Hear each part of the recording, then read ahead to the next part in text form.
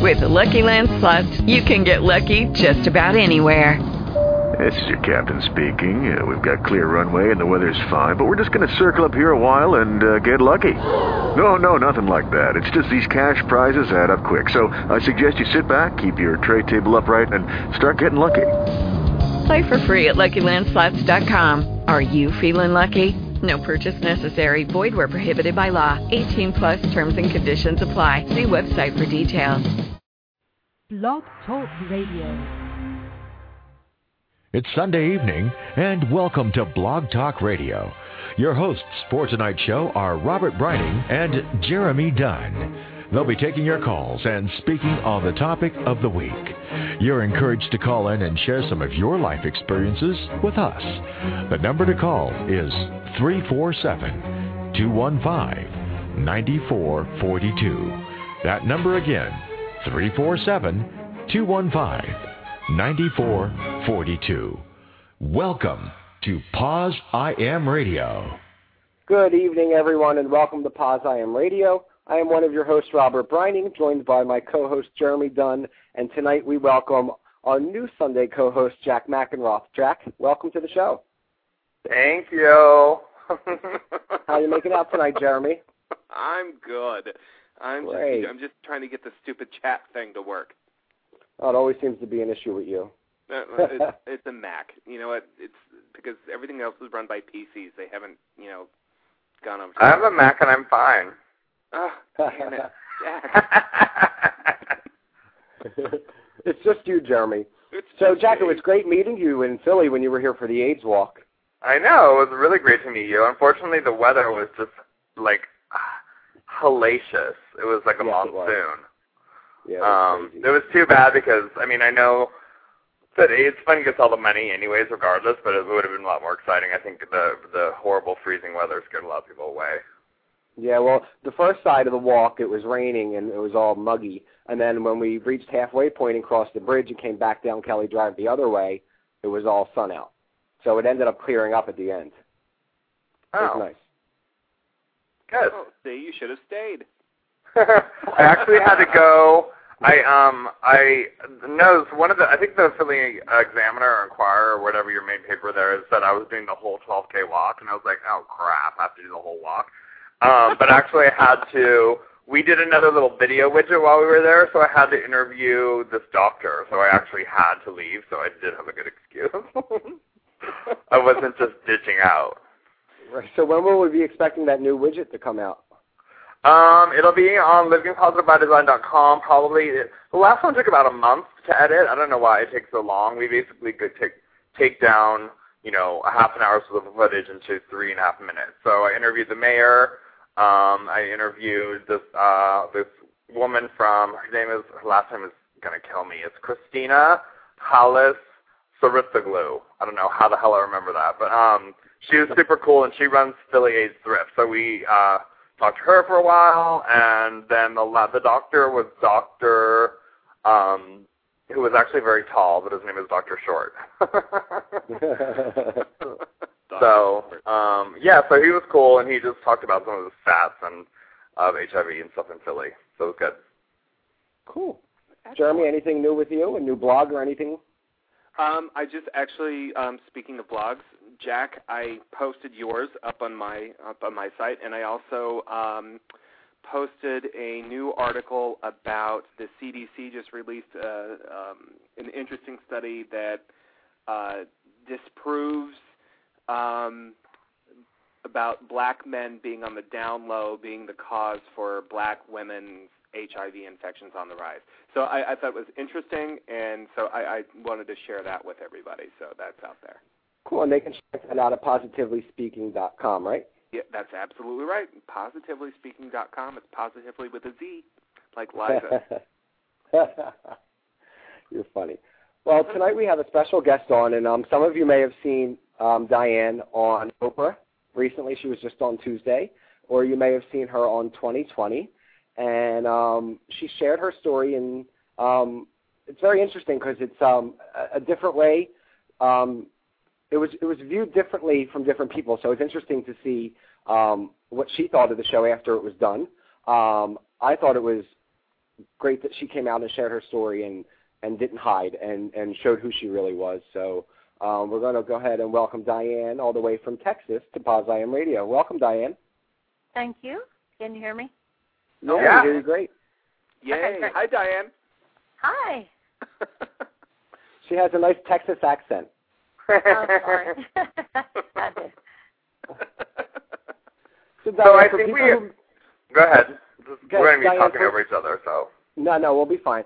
Diane, for people who may not have seen the story or saw you on Oprah, could you give a little short version of your story and what you shared with Oprah in 2020? Oh, sure. I have been married most of my adult life. My second divorce was final in 2000 after 18 years in marriage. It was a little difficult getting back on the dating scene. I was a little bit hesitant to do that, but I had some friends who helped me out, and after kissing a lot of frogs, I fell in love with a guy who I thought would be my partner for the rest of my life. And we were together for about 4.5 years.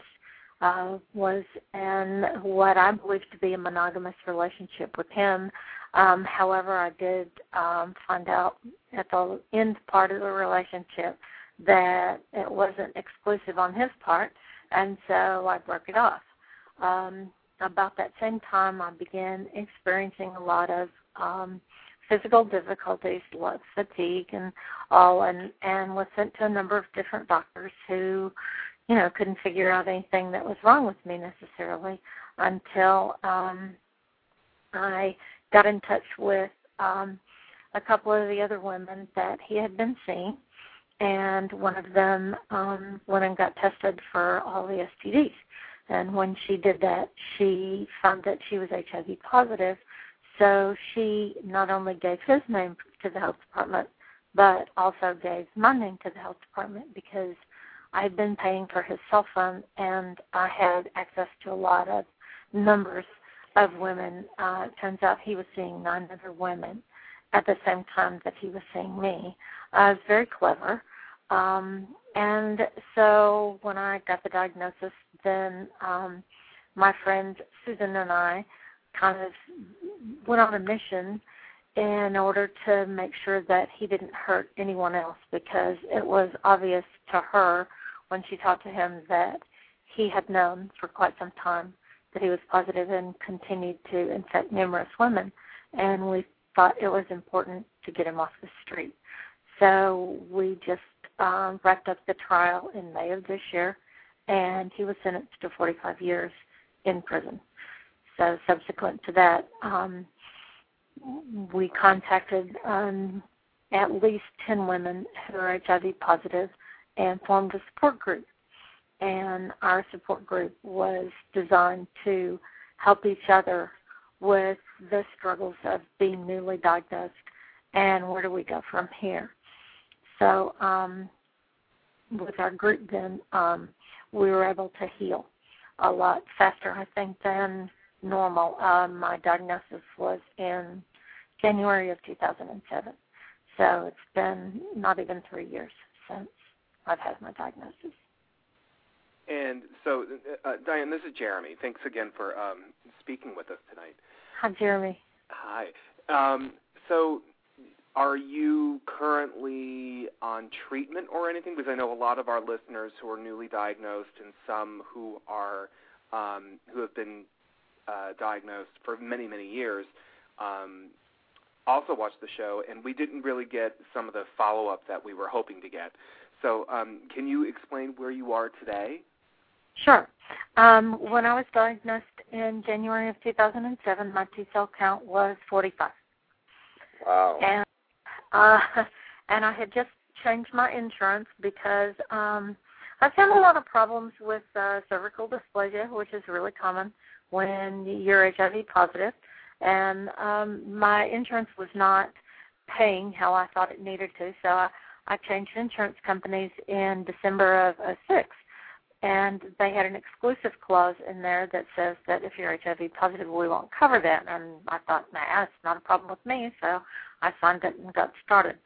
So then in January I got the diagnosis, and so it took me around 4 or 5 months to be able to find either insurance, or I went to a specialized doctor who was doing a study, and I couldn't qualify for the study after many, many trials of trying to qualify because I had sustained a lot of kidney damage. So before I started treatment, my T-cell count went to 31. And so then once I did find insurance and get started, then, things have been on the upswing since then. Great, good. Hey, well, Diane, this is Jack, and I think we were chatting a little bit briefly before the show, before we went on air, and I think what we're interested to hear from you is kind of what wasn't said on the show, like, how you're doing, like you just mentioned. How are the other women coping? How are they doing? Just because, I think some of us were a little disappointed that Oprah didn't go into the fact that there are treatments available, and there is hope for people out there that are diagnosed with HIV. I mean, of course, it's sensationalized for television. They want to, have all the really heart-wrenching stuff in there, but I think there's there's a huge population of HIV-positive people that were listening, and were like, the public that's not really familiar with HIV and how the virus is transmitted and all that stuff, they didn't really learn a lot in that regard. So how are the other women doing? Well, out of the 10 other women that are in the support group, 3 of us have AIDS, and the rest are HIV positive. However, we're all, except for 1, on treatment now, and we're doing well. All of our, we're on virtually all the same medicine, which is kind of funny. So we're sisters by virus, but we're also sisters by medicine too. Right. And so the triplet that we're taking has been very, very successful in keeping the viral load undetectable, and made a world of difference, obviously, in how I felt. I've regained my energy and my enthusiasm, and am progressing. When you don't know anything about it, it is a scary diagnosis, and so then you read on the internet all about it, and then you get more scared. And so until you live with it for several years, and I know there are folks out there in the audience who've been living with it for much longer than I have, because, what I told Oprah, I guess, was the first 2 years, every time I got a hangnail, I thought I was going to die. But, right. I have a really, really fantastic doctor, and I do take good care of my health, and, my energy level has rebounded, and I am living life how I always have been. I, still have the women for my support group. I think that has made a huge difference in moving through the process to acceptance. In fact, in looking at a lot of people online and in different places, what I averaged out was it's about 4 years before most people are even willing to come out. And so, with us, I think because we had the sisterhood of the support, it helped us come out a whole lot faster. Right. Right. Well, how was the response from the show? What did you get from the viewers? Then I'm sure people found you. I mean, I found you after being on 2020 because you reached out to me, through the screen. I felt really connected to you. I felt that you were real. You weren't hiding in a disguise. You were out there and you were honestly yourself. And that made me feel that that's what you were in your relationship as well, that you were that honest, upfront person. And you know what I mean? And then, things happen. And what was your response from people from the show? Well, that's very kind of you, actually, to say that, because it was a struggle in making the decision. But, my mission was to help destigmatize. We all deal with that. And I thought, if I'm in disguise, how does that help destigmatize? I can't be afraid. I can't, go crawl off into a hole anywhere. And so, but I am in business for myself, and so I struggled because of my family and because of my business. And, so I went ahead and made the decision, and I'm really glad that I did.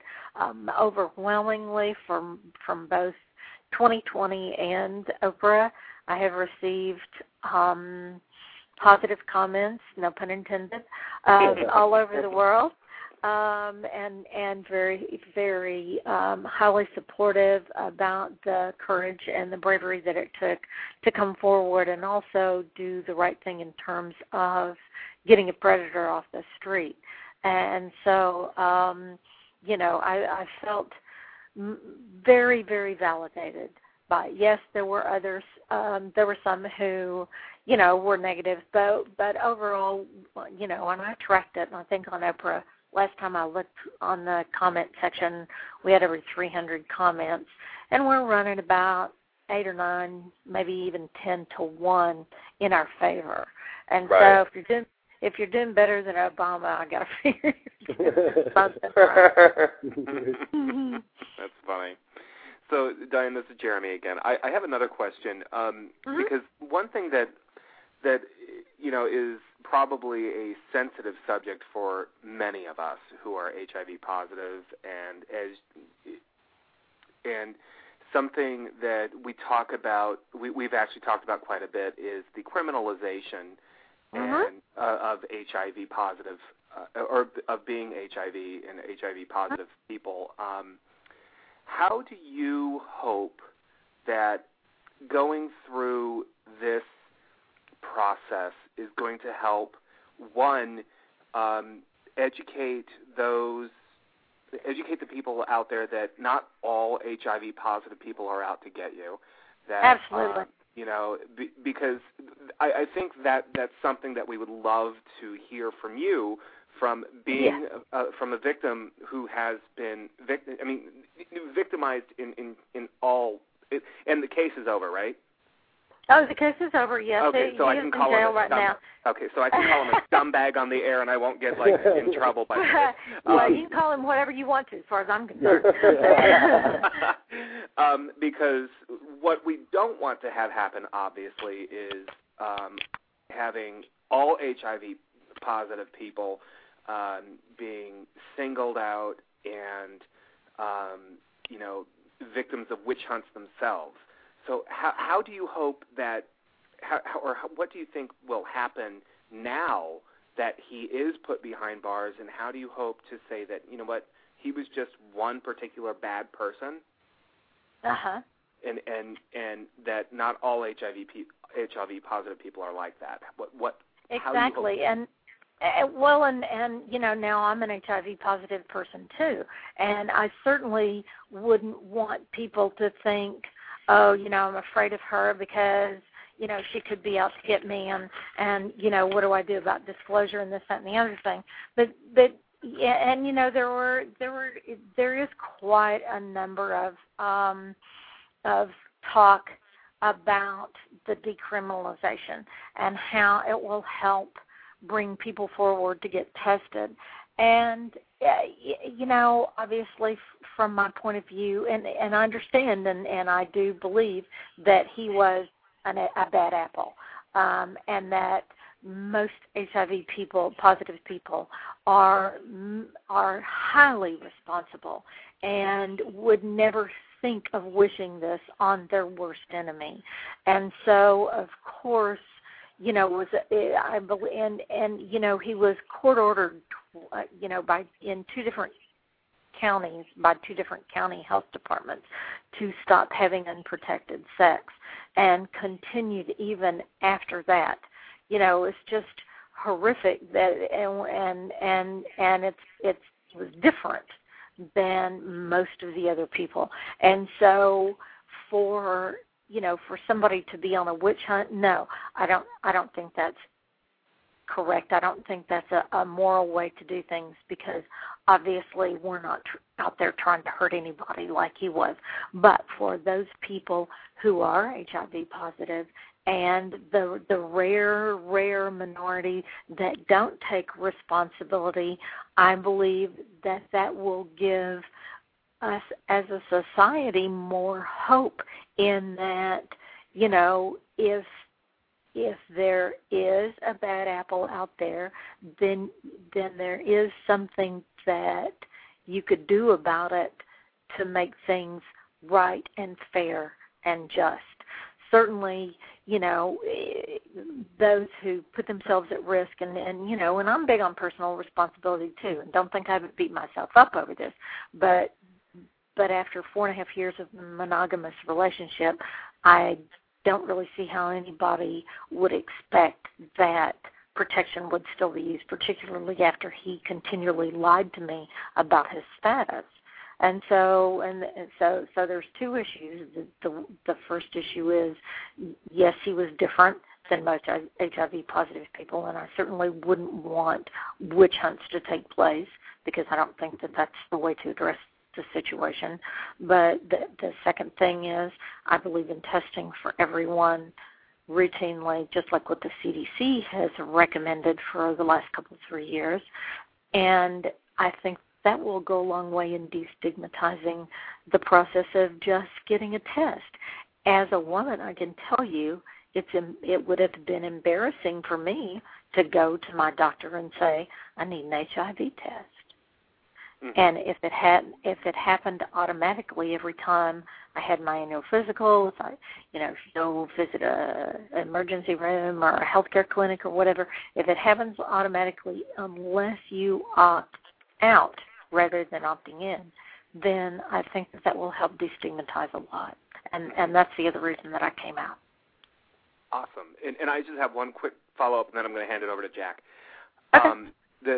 My other question is, so in part of all of this, many states are starting to write legislation where HIV-positive people are having to register, like here in my state of North Carolina, I have to register with the state. And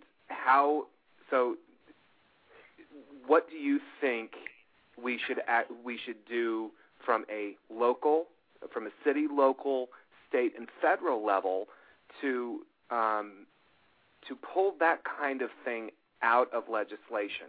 Because do you think it's okay for the legislators to write into law that we have to register and you know, that kind of thing? Wow. Well, that's a pretty loaded question.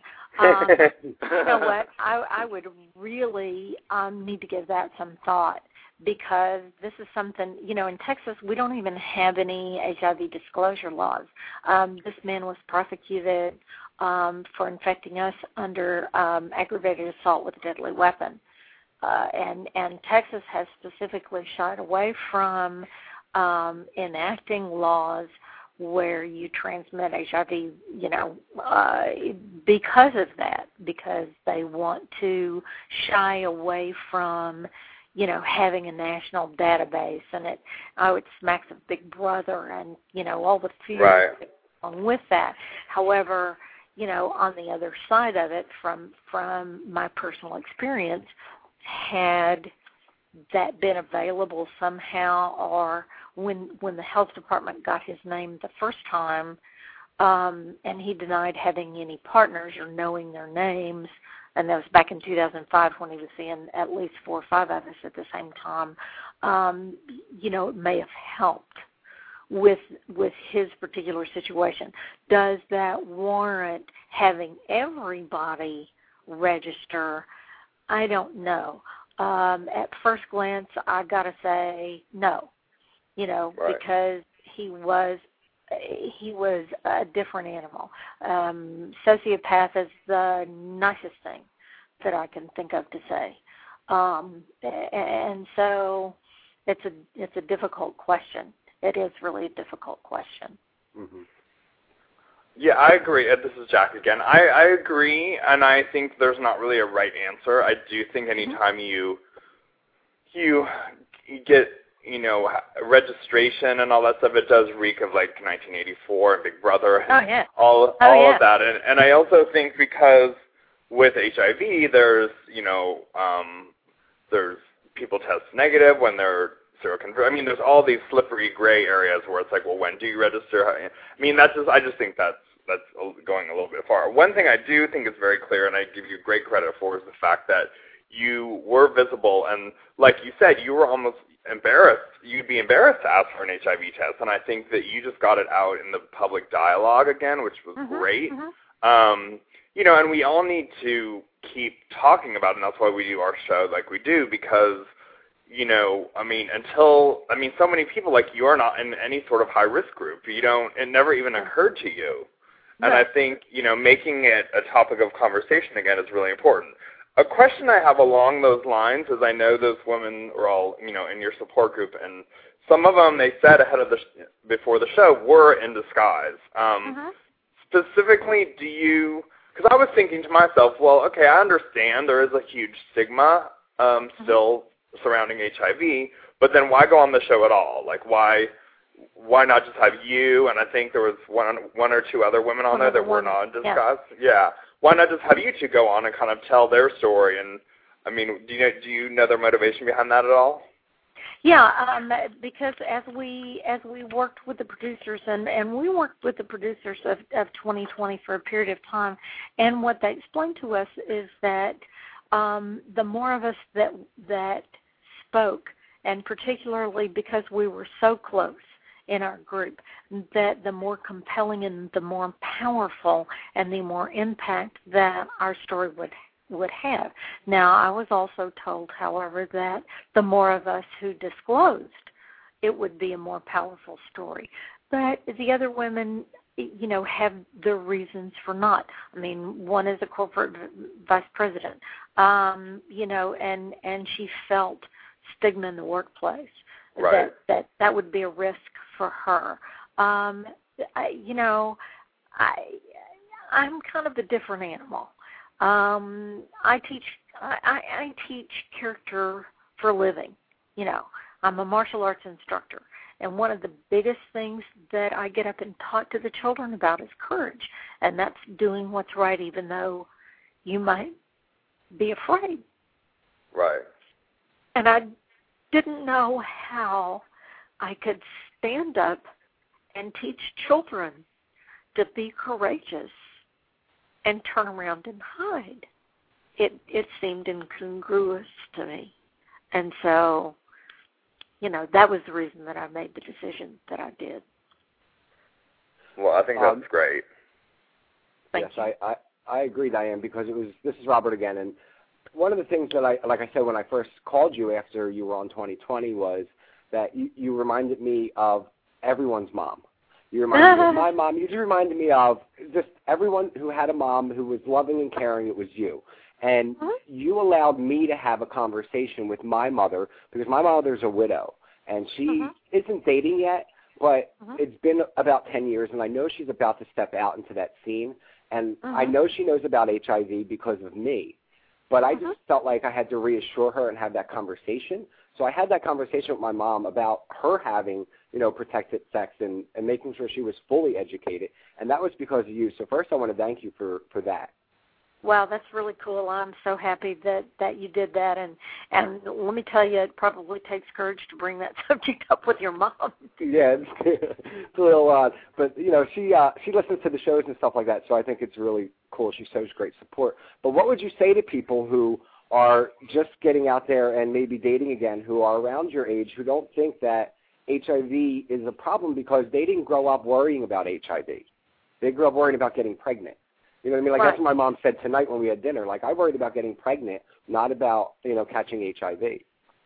Well, and I'm, a child of the 60s. I mean, I'm kind of a hippie radical. And about the time that I became sexually active was when birth control pills came. And so there was no really need even to use condoms at that time because we had the pill. And I just wasn't in, I wasn't around enough to worry about, STDs, and that's probably naive on my part, but I wasn't. and that's the way that's the way I grew up. And of course, until the 80s, we didn't hear anything about HIV, and by that time, I was married, having a family, and raising babies, and I even missed all the music of the 80s because I was busy raising my kids, and of course I heard about it, but it just didn't seep into the degree that I think that it needs to in people our age, and my doctor sees people in my age group, all through age groups and everything, but when we interviewed him for the 2020 piece, and he didn't end up making the cut off the editing room floor, but he said that his latest victim to be identified or patient to be identified was a 78-year-old woman, and there is an increase in our age group because we do think of birth control, condoms for birth control, and I don't need that anymore. Been there, done that, got the T-shirt. Don't worry about it. And so, but it is a whole different ballgame, and hopefully the kids that are out there and the young people that are out there can, do the reverse thing and educate their parents and say, look, Mom, look, Dad, you got to be aware of this too, because this is reality and it can happen to anybody. And you can certainly hold me up as an example. It can happen to anybody. Well, and I think we need to remember as well that, in any sexual situation, there's not only HIV is the big one that you don't want to get, but there's a host of other things that are not fun either, and hepatitis C isn't curable either, and protecting yourself is obviously the way to go in all scenarios. Right. So you said something and maybe I missed it because I'm trying to chat in the chat room all at the same time that I'm doing the show. So are you thinking of becoming an advocate for 50-plus newly HIV-infected folks that say, look, because I know Florida has a higher case of of 50 and over who are becoming infected because they aren't using condoms. Why do I need that? Good Lord, I don't even have a uterus anymore. I'm not going to have children. But so what do you tell your friends who are in your age group and older? What do you tell them when they say, well, what do you mean you need to use a condom? Well, as a nurse, I'm used to educating people about healthcare issues. And so I'm actually was a nurse in my previous life before, I started the martial arts school, but that's a whole other topic. And so it's pretty easy for me to, and from personal experience, to say, look, this is real. This is becoming more and more of an issue in our age group because, we're not a captive audience in school anymore. We don't get it pounded into our heads, and we didn't, back in the 60s. It was sex, drugs, and rock and roll, and that's just not the way it is. And I agree with you. Hep C is another deadly disease, and I don't mean to say that. There's no hope for anybody with HIV, because obviously that's not the truth. There are long-term survivors of this illness, and that we've come such a huge long way in having people who can live with it for long periods of time and be okay. But if you don't know, if you don't get tested, if you are unaware, and you're in the kind of group that I'm in, no doctor's going to think to test you for it because you don't fit the profile. Right. And so then you progress to AIDS. And if I had high-fived the wrong snot-nosed kid, back in January of 2007, I might not be talking to you right now. Right. Mm-hmm. Because my immune system had been compromised and nobody knew, That's true, because let me tell you, children are walking little petri dishes of disease. Oh, of course they they just are. They just oh, yeah, are. Sure they are. So I have one more. How's your family and your relationship with your family now? Well, incredibly supportive. My father passed away in 2001, and so it's just my mom and I in terms of, and I'm an only child, and so she has been hugely concerned and supportive and right there with me every step of the way. I do have two daughters who also have been absolutely right there with me and were my cheerleaders in terms of what I was doing with the trial and with the case and those sorts of things. And so I'm real lucky. Well, on a lighter note, I want to ask a real quick question. How was Oprah? Well, Oprah has been my hero for some number of years. I love her. She is just, first of all, the quintessential teacher, and because I am a teacher, I have admired her for, long period of time. And Diane, are you near the computer right now with your speakers? No, I'm not, and I don't know why I'm getting that echo because I'm sitting in the same place that I have been all the time. I'll tell you what I'll do. I'll move to a different now you're location. not. Yeah, you're good now. Okay, that's good. But yeah, it was almost, and I knew I was going to meet her. I didn't know how we were going to be lined up when we walked out. I didn't know I was going to get to sit next to her, but I had prayed, that if I could just touch the hem of her skirt, Oh. And she was so kind, and she did, she was so empathetic, and there were tears, and genuine, and I just can't say enough things that were nice about how we were treated by the entire staff, everyone. Good. I think that's great. Diane, one more quick question, just so I was trying to see if we had one here in the chat room or if anybody wanted to call in, but we didn't give out the number yet. Do you still have a few seconds to stay with us? Oh, sure. Okay. If somebody would like to call in and ask a question, you can go ahead at 347-215-9442. We're going to take a call. One of the things Jeremy kind of touched on it, but I don't think we got an answer. How does it feel? Do you consider yourself now an activist? Is this something that you want to do, start sharing your story more to help others and promote people to get tested? Well, I obviously, when Robert called me, I was more than happy to come on the show with you all and share the story because I think it is important to get the message out. And also with the Oprah thing and also with the 2020 thing, where it goes from here, I don't know what's in the future. I certainly, if someone asks for me to help in some way and I can help and I can make an impact, then sure, absolutely. Am I going to go digging around for things? Well, my full-time job keeps me pretty busy, so, my time is limited, but I would not shirk an obligation or an opportunity. And I do feel like I have an obligation. I do feel like this is something that is important for me to do because, it's an unfortunate thing. I can't change the past.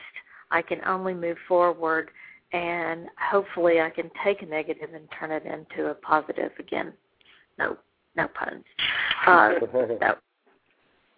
that's, So, and this was all kind of new. I mean, 2020 just aired about a month ago, and then Oprah last week or this week, and so it's, I don't know.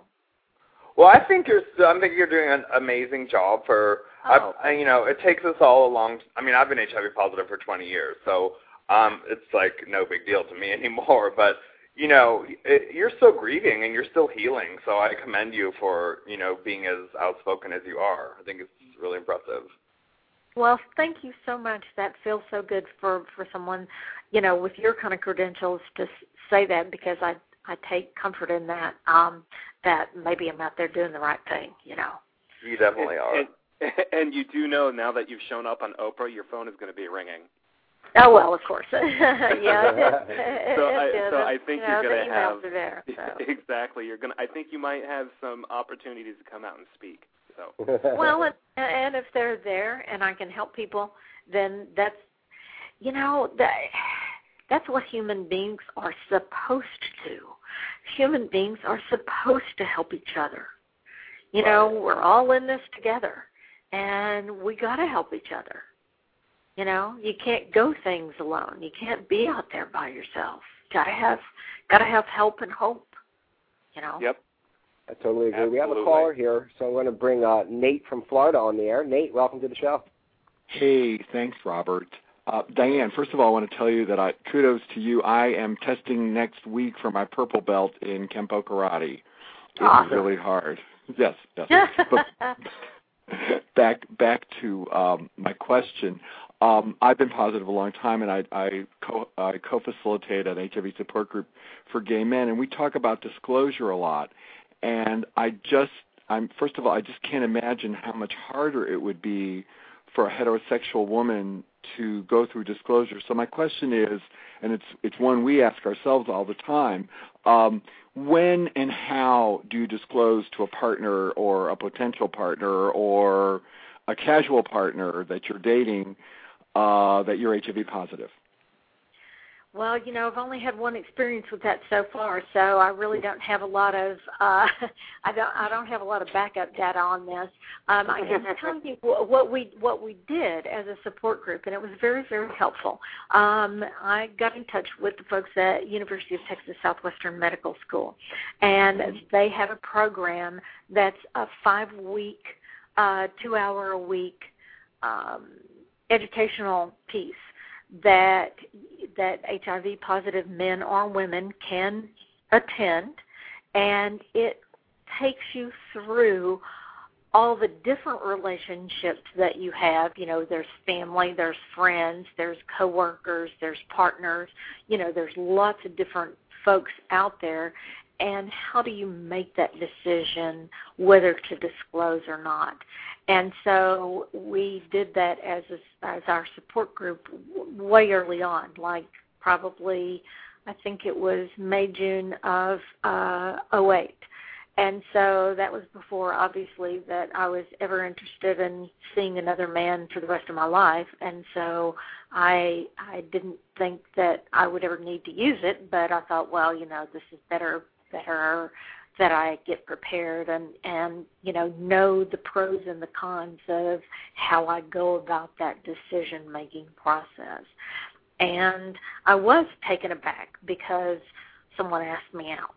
And it took me a while to catch on that he was really hitting on me. That's how long it had been since.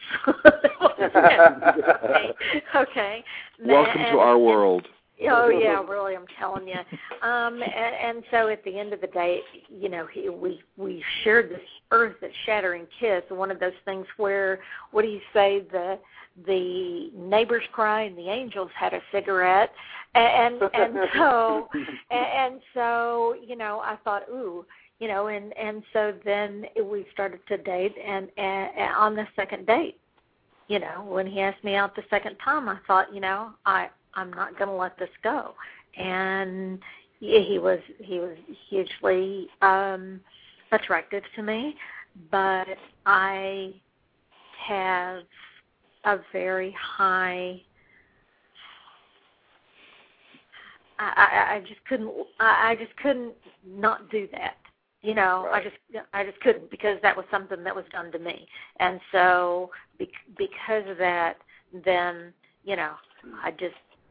We had dinner, or I went out to the parking lot, he walked me to the car, and I said, you know what, we got to talk. And so then I did. And he was hugely kind and compassionate. And I didn't know this about him, but he did have a family member who had passed away with AIDS. And so he was very, very supportive. And so my first disclosure went well, and of course with my family that was a no-brainer. I had to tell them. a couple of my friends. But I didn't disclose to a whole lot of people because, frankly, you get a diagnosis of diabetes, you don't go around shouting that to the world. And you get a diagnosis of high blood pressure, you don't go around and say, hello, my name is Diane, I have high blood pressure. It's not an issue.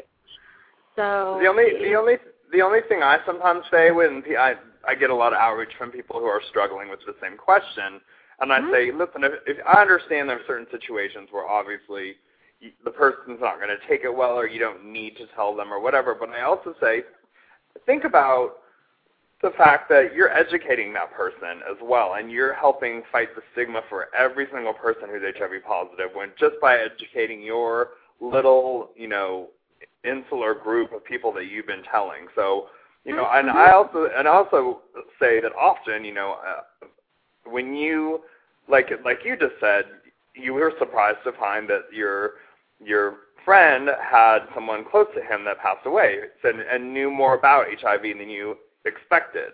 Well, oftentimes, when we disclose to our friends and family, then they come forward and say, oh, well, I'm HIV positive too, or I know someone that is too. And I think you find a lot more support than you anticipate oftentimes.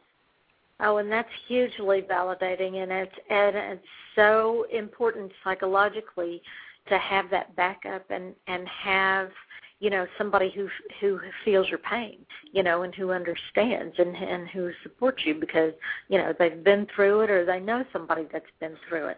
And, you're right. A couple of my friends at the school, once I came out on the 2020 thing, said, oh, by the way, I have a friend who was just diagnosed and he's struggling right now. And I said, well, give him my number because I'll be happy to talk to him, Right. And it's important that all of us do what we can, whenever we have the opportunity, when it's appropriate, to educate people, because that's how we're gonna fix things. That's how we're gonna make it better. Right. Absolutely. Now the gentleman that you're with now is HIV negative, correct? Correct. Okay. So how is that for you? Because a lot of people who are positive and are newly diagnosed, they don't think that they're ever going to find a relationship or love again, and then people then fall in love with somebody and they end up being HIV negative, and then they go, that's never going to be able to happen. I know my partner's negative, and it's something that we deal with on a day-to-day basis, and I wonder just how that is for you to be with somebody who is negative. Did you think that you were never going to be able to experience this again? Well, yeah. I thought, I had all the feelings of doubt about my self-worth and that nobody would want me. And, women are pretty good at that anyway. When you get to be 58 years old, you just think, no. And so, it's an extra added burden, to the self-confidence issues that you've got anyway. And you know what, though, with this particular man, I've just been so hugely fortunate that he's absolutely, it doesn't really come up. Obviously, we always use protection, and, we enjoy a full relationship in all different ways, and I'm real lucky. I have heard of other people that are, what they call serodiscordant, where one of them is positive and one of them is negative, and it can work. What is it from Young Frankenstein? It could happen, and it does.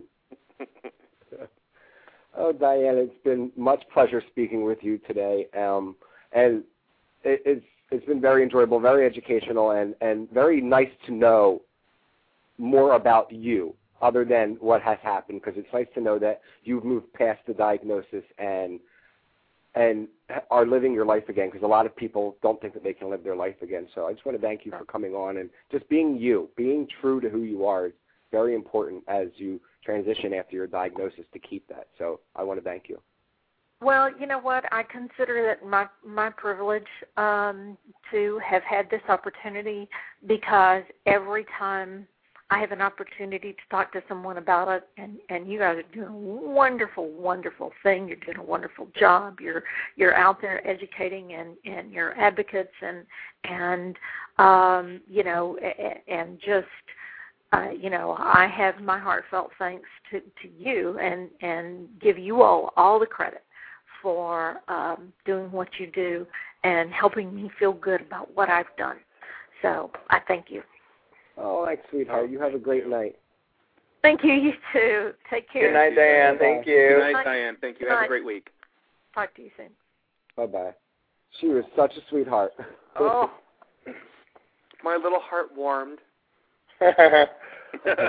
Well, you know, you have to give her credit also in the sense that you have to remember she's down in Texas, and I don't really know obviously I don't know her life, and I don't know what her surroundings are like, but it's like, you know, we take it for granted that we have this great network of people that we can reach out to, and you know, this is still all really new for her, and I mean, I try to think, you know, 2 years out of my HIV diagnosis, well, granted it was different, but, you know, for people that are newly diagnosed, it's like, would you just jump? I mean, it's pretty brave to just jump on a national talk show. Yeah. So, yeah. Especially when you don't, you know, when she, you know, I said earlier she's not in a high-risk group, which I was corrected in the chat room that she, you know, whenever you're having unprotected sex, you're putting yourself at risk. But, you know, she's not in the stereotypical high risk. She's not a gay male. She's not an intravenous drug user. It's like, you don't, that's shocking to see an older woman who was heterosexual and thought she was in a monogamous relationship have this happen to her. So it's pretty impressive.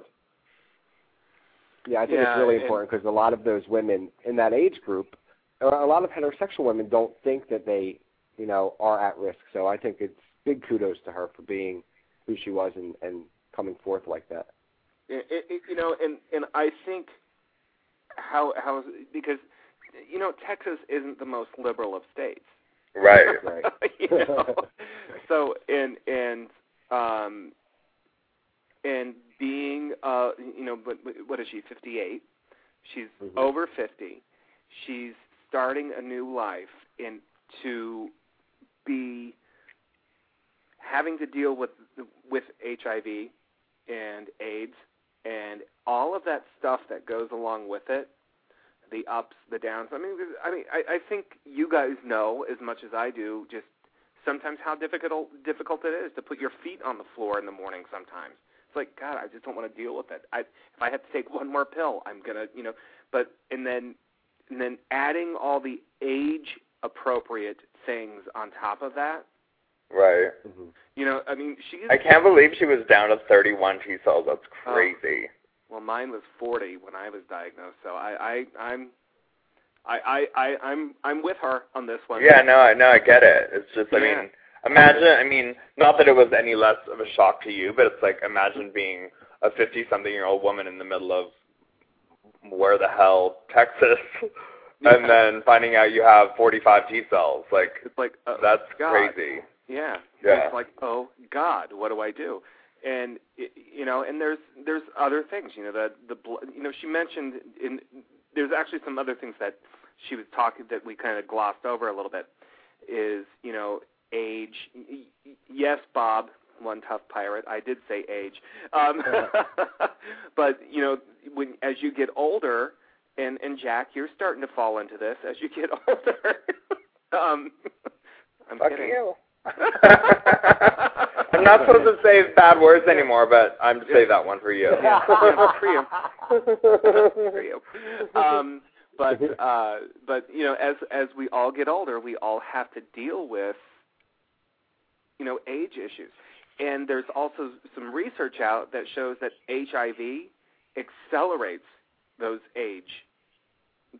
things that people experience later on in age. So she's a brave woman, and I commend her. That's kind of where I was going with all that.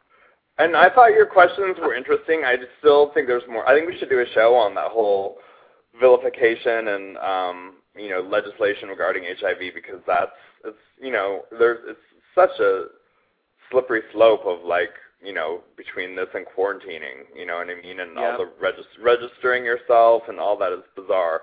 The other thing that I'm glad she explained a little bit, was that I wanted to know why some of the women were in disguise, and I actually still think it's a shame on you to the producers to say, like, oh, well, it's more impactful if you have more women, and, like, I'm like, those two women could have been, they could have gotten actually even more in-depth into their stories, and then instead of having women in disguise, because I still have a beef with that. I mean, I know why they did it, but what? Go ahead, what? No, I was going to say, I think one of the other reasons that they may have done it, the producers, is because if you're sharing a story about this gentleman who was purposely infecting these women with HIV and saying that there's, I think, how many did she say was altogether? 11? 11. They know of 11, I think. Right. So they know of 11. So if you're telling a story about 11 women that had this problem and only have 2 on the show. Well, I mean, and then say, listen, unfortunately, because there's such a huge stigma around, around HIV, surrounding HIV, then these women were, I don't know, I think there could have been a different way of doing it. I think subliminally when people go on and say they're in disguise and they're ashamed of themselves, they're ashamed of being HIV positive, and I just thought that was not a very positive message to be sending. So I think on the flip side, Diane and the other woman that went on there completely out of disguise were, that's very impressive. So, and that's,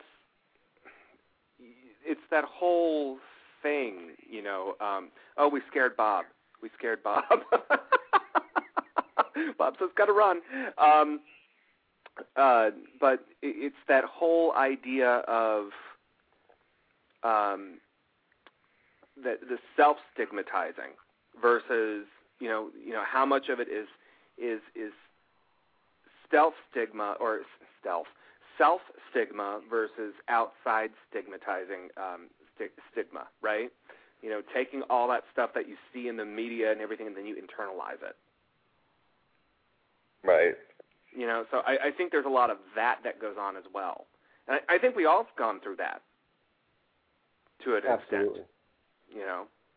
Yeah, I think one of the main things is that we wanted to let people know is that, even though Diane went through the situation and her experience of being infected is different, it's just the same as everyone else. After you're done, you still have to be able to move on and accept your diagnosis. And I think that she's making really great strides for only being infected less than 3 years. Because, again, I couldn't tell my story in 2001 or, right when I was diagnosed. So that takes a lot of courage, like she was saying before, that she teaches in karate. That definitely follows through with her through her life.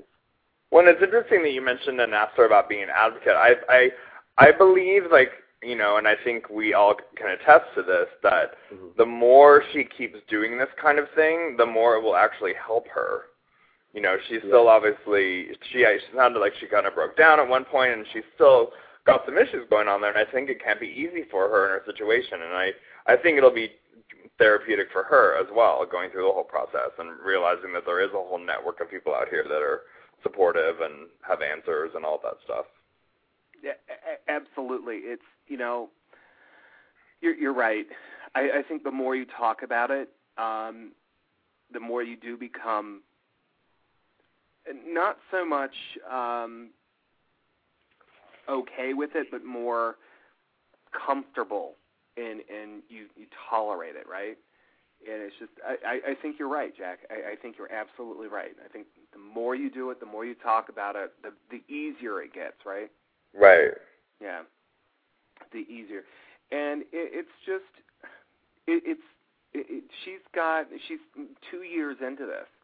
And, she's like many of us who got that, oh, you're HIV. Oh, guess what? You also have AIDS. Right. I mean, just, don't pass go, don't collect your $200. Right. Or, like I like to 200 say, cheese dollars. Yeah, exactly. Yeah, and especially when you're not really educated about the disease and you get, that diagnosis, especially when you're told you have AIDS, it really scares you. Right. And I think that, that for her to move through that so quickly and be able to talk about it on a public level like that is really commendable. And that's what I wish. I mean, and we all know I had a little beef with the show. the Oprah show. And I wish that Oprah, the producers would have taken the responsibility to say, like, listen, yeah, these women are all HIV positive, but for those of you that are watching that also find yourself in a similar situation, there's a lot of people that find out they're HIV positive that aren't educated about it. And know that there are treatment options, and it's better to get tested earlier because the more you know, the sooner you know, the better your chances are of. I mean, I just think they could have done a much greater service to the HIV community and people that are at risk. Right, and that's the one thing that we want to leave with people is that you should definitely go out and get tested because, like you said, the sooner you find out, the better you are taking control of your health. I want to thank everybody for tuning in. I want to thank Diane for being our guest. We're there. Jack, you want to give a shout-out to your website, and then, Jeremy, you can do the same? Okay. Go to livingpositivelydesign.com, go to jackmcenroth.com, email me, Facebook me, come over to my house. I'm lonely. God. Jeremy. You can find me at PositivelySpeaking.com, and that's P-O-Z, PositivelySpeaking.com, and email me at Jeremy@PositivelySpeaking.com as well.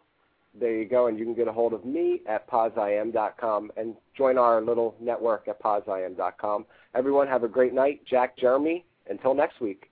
Bye. Good night. Have a good week. Guys. Bye. Bye. Hello, it is Ryan, and I was on a flight the other day playing one of my favorite social spin slot games on ChumbaCasino.com. I looked over at the person sitting next to me, and you know what they were doing? They were also playing Chumba Casino. Coincidence? I think not. Everybody's loving having fun with it. Chumba Casino is home to hundreds of casino-style games that you can play for free anytime, anywhere, even at 30,000 feet. So sign up now at ChumbaCasino.com to claim your free welcome bonus. That's ChumbaCasino.com and live the Chumba life. No purchase necessary. VGW. Void where prohibited by law. See terms and conditions. 18+.